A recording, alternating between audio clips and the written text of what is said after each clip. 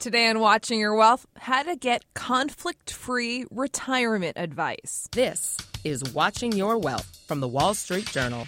Now, from our studios in New York, here's Veronica Dagger. This is Veronica Dagger, and you're listening to Watching Your Wealth, where you learn all you need to know about building your wealth and protecting your money. Ann Tergesen is a reporter for WSJ Wealth Advisor and a retirement expert. Welcome back, Ann. Thanks for having me. Great to have you. So, Ann, I think a lot of people are going to be interested in this topic of how to get conflict-free retirement advice.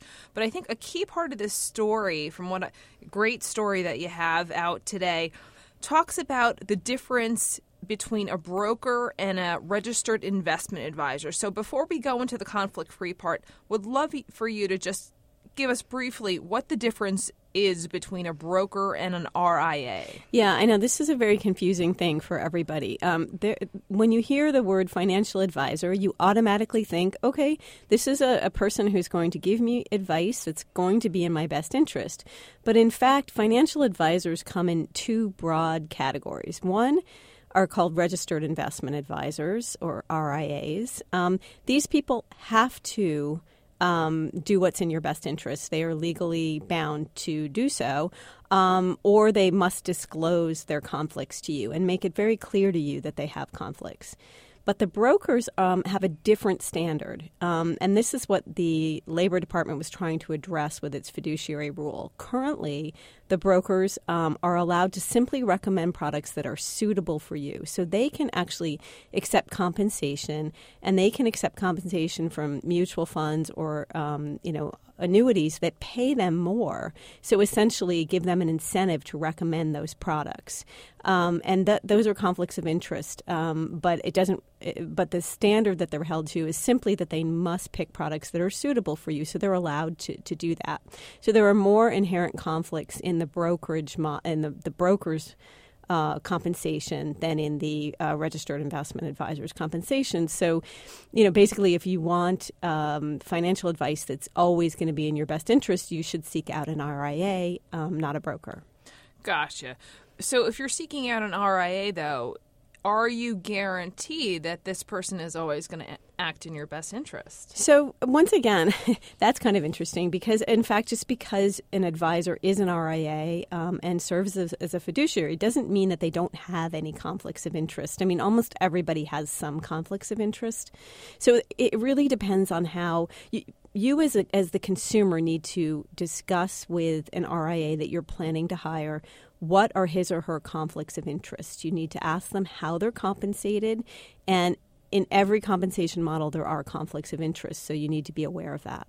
Now, there's more folks becoming RIAs, and there's big growth in that industry. But I want to be clear, though, we're not necessarily bashing brokers. I mean, brokers have their place still for folks, too. Exactly. I mean, if you know that you want to buy Apple stock, certainly it makes a lot more sense to do that with a broker. If you're self-directed and you know what you want, you're going to pay those commissions, but your total cost could be a lot lower than hiring someone to give you financial advice that you don't need. So you have to think very clearly about your needs. That's a really great point. I want to take a quick break, then I want to get some tips for you on how we can pick the right person. AI may be the most important new computer technology ever, but AI needs a lot of processing speed, and that gets expensive fast. Upgrade to the next generation of the cloud, Oracle Cloud Infrastructure, or OCI. OCI is the single platform for your infrastructure, database, application development, and AI needs. Do more and spend less, like Uber, 8x8, and Databricks Mosaic. Take a free test drive of OCI at oracle.com/Wall Street. Oracle.com/Wall Street. Need to check in on Wall Street? Listen to Heard on the Street and stay one step ahead of the headlines, only on WSJ Podcasts. Listen ambitiously. This is Watching Your Wealth from the Wall Street Journal. Now, from our studios in New York, here's Veronica Dagger. Welcome back to Watching Your Wealth. We're speaking to WSJ's Ann Tergesen on how to get conflict-free retirement advice. And how can we pick the right advisor for us? Well, that's a kind of a complicated process. But basically, you need to, if you're looking for an RIA who's going to serve in your best interest, you need to, I think the first step is to think about, people who are good matches for your needs. So, for example, there are people who specialize in small business owners. They specialize in, high-tech executives who have a lot of, pre-IPO stock. I mean, think about your needs and about who's going to match those needs. You also need to look up their disciplinary history with the SEC that's on file. And it really is important to check and make sure that they have certain credentials. And the CFP is a very good one because it's a very rigorous education and background. And you also want to ask how much they're paid and if they even work with clients like you, because I know some millennials may not have the amount of money that the advisor is looking to work with at that time. Exactly. It's very important to think about what compensation model you as the client are most comfortable with. How do you want to pay this person?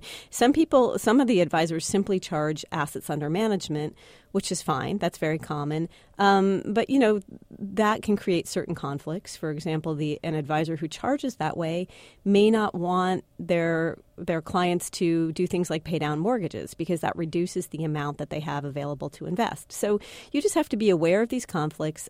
Maybe you don't need a lot of help hand-holding. So you might be better off actually just trying to find someone who will work for you on an hourly basis for an hourly fee.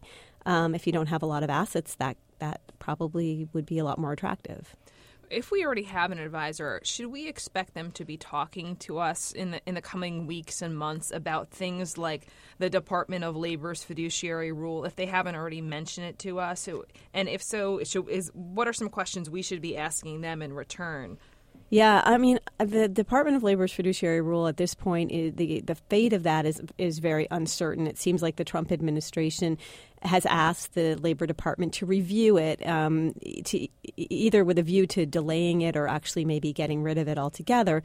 So it's hard to know whether advisors will raise this with clients, but certainly clients should feel free to ask, questions about what is the fiduciary rule all about? Are you a fiduciary? That's a very important question to ask your advisor, whether you already have an advisor or whether you're looking for an advisor. I mean, if the answer is no, and you need both investment advice and, a financial planning advice, you may want to reconsider whether you want to work with somebody who says they're not a fiduciary. Great tips as always. Thank you so much, Anne. Oh, you're welcome. And be sure to check out Anne's article, How to Get Conflict-Free Retirement Advice, on WSJ.com, and it will be in the paper this weekend, right, Anne? Yes. All right, great. Thank you so much. And do you have a personal finance question you'd like us to answer? We may even call you and have you on the show. Email us at podcasts@dowjones.com. This has been Watching Your Wealth, a production of the Wall Street Journal. I'm Veronica Dagger. For more information, check us out at WSJ.com/podcasts. Thanks for listening.